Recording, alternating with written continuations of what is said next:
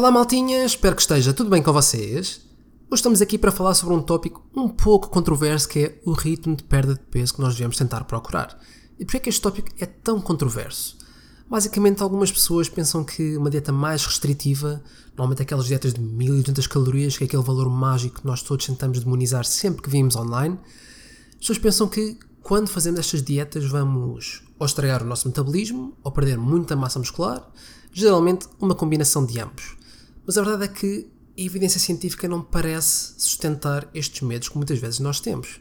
E o primeiro tópico que eu gostaria de tocar hoje é o conceito de P Ratio, que eu já falei algumas vezes na minha página de Instagram, mas basicamente representa de todo o peso que nós perdemos qual é que é a fração de massa magra. Ou seja, por cada quantidade de quilos de peso total que nós perdemos, quanto desta quantidade é massa magra. E a verdade é que, dependendo do nosso valor de percentagem de massa gorda inicial, a quantidade de massa gorda e massa magra que nós vamos perder pode também ser diferente. Estes estudos já foram feitos há muitos anos atrás, isto aqui não é nenhuma novidade, mas a verdade é que parece que quanto maior for a percentagem de massa gorda inicial, por exemplo uma pessoa com obesidade, a quantidade de massa magra que esta pessoa irá perder será muito menor em comparação com uma pessoa com uma menor percentagem de massa gorda. E o que é que nós podemos concluir com isto? Que basicamente, para uma pessoa com excesso de peso e obesidade ou uma pessoa com um percentual de massa gorda mais baixo, o ritmo de perda de peso deve também ser diferente. Se uma pessoa com menor percentagem de massa gorda pode perder mais massa magra, se calhar o seu ritmo de perda de peso deve ser muito menor. Geralmente, um valor recomendado é uma perda de 0,5 a 1% do nosso peso total por semana. Para uma pessoa com excesso de peso ou obesidade, se calhar podemos ir um pouco mais altos, um pouco mais acima, ser um pouco mais agressivos e tentar ter uma perda de 1 a 1,5% por semana. Eventualmente até 2%, especialmente numa fase inicial em que existe muito peso a perder, muitas vezes perdemos grandes quantidades de água e glicogênio, portanto é muito possível que nas primeiras semanas consigam perder 1,5 a 2% do peso total, embora o intervalo relativamente adequado seja entre 1 e 1,5% por semana. No entanto, estes estudos que foram feitos no passado não contemplaram alguns pontos muito importantes, que são o consumo proteico total e a prática de exercício. E eu apresentei-vos um estudo na minha página de Instagram há muito pouco tempo, em que basicamente pegou em algumas pessoas com obesidade, fizeram uma Very Low Calorie Diet, que é uma dieta muito baixa em calorias, suplementaram com proteína e fizeram também treino de força, pelo menos num dos grupos. A dieta tinha no total cerca de 1100 calorias, que é um valor muito baixo, provavelmente apenas 20 a 30% das necessidades energéticas diárias da pessoa, ou seja, é mesmo um valor muito baixo, e o grupo que fez exercício, neste caso treino de força, perdeu 15 quilos e destes 15 quilos perdeu cerca de 400 gramas de massa magra. Ou seja, basicamente perdeu virtualmente zero. E estamos a falar de uma dieta super restritiva em que houve zero, ou praticamente zero, perda de massa magra, que vai contra tudo aquilo que nós normalmente criticamos nestas dietas muito baixas em calorias, que são insustentáveis, que levam a grandes perdas de massa muscular, que nos destroem o metabolismo, e a verdade é que a evidência simplesmente não suporta isso. E quando nós falamos em adaptações metabólicas ou respostas compensatórias no que toca a uma dieta ou uma fase de restrição energética, estamos sobretudo a referir a 2 ou 3 tipos de adaptações. Em primeiro lugar, um corpo mais leve vai sempre gastar menos energia, faz todo o sentido. Menor o peso, menor o dispêndio energético. Em segundo lugar, temos algumas adaptações mais fisiológicas, mais metabólicas, em que, para além de existir esta diminuição de acordo com a redução do peso corporal, o nosso corpo parece ficar um pouco mais eficiente. Mas mesmo assim, não parece que este aumento de eficiência seja diferente dependendo necessariamente desta restrição, se é um pouco mais agressiva ou menos agressiva. E o último ponto, em relação a estas respostas compensatórias, é apenas uma redução do nível de atividade física, que mais uma vez nem sempre acontece.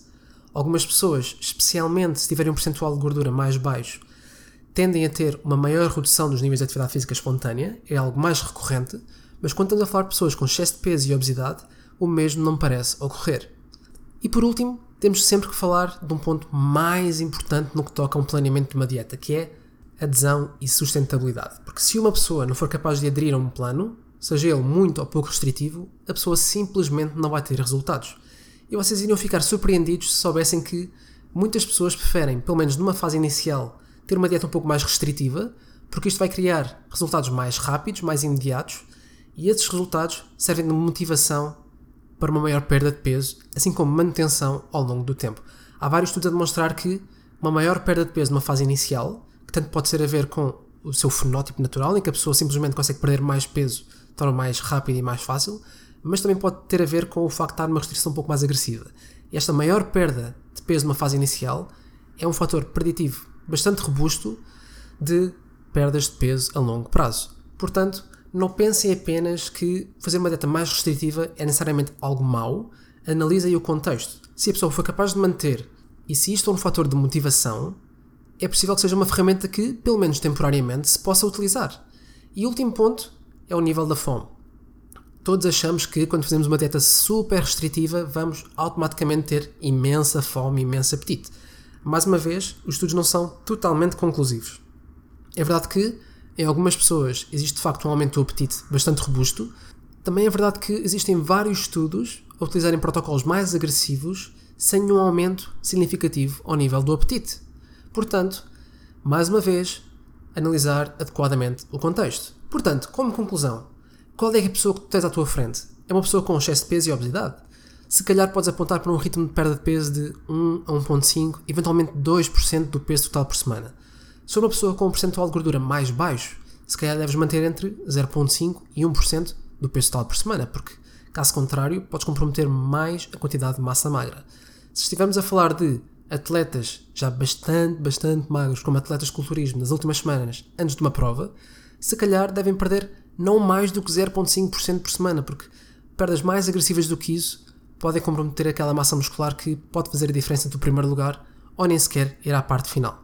Portanto, e por último, não esquecer 2 pontos muito importantes: consumo proteico e prática de exercício, especialmente treino de força, porque estes são 2 fatores que podem ser determinantes no que toca à preservação de massa magra. Portanto, maltinha, espero que tenha sido útil para vocês, espero que tenha servido para desmistificar um bocadinho esta ideia que todos nós tentamos demonizar, que são as dietas restritivas, que vão dar cabo do nosso metabolismo, vamos perder toda a massa muscular, não é sustentável, não conseguimos aderir, vamos ter imensa fome. Isto nem sempre acontece. Portanto, adaptem a dieta ao indivíduo que está à vossa frente, vejam como é que ele responde, experimentem vários protocolos e vejam qual é que é a estratégia que melhor resulta com ele. Portanto, espero que tenha sido útil para vocês, maltinha. Dúvidas que tenham já sabem, é só enviarem uma mensagem e vejo-vos no próximo episódio.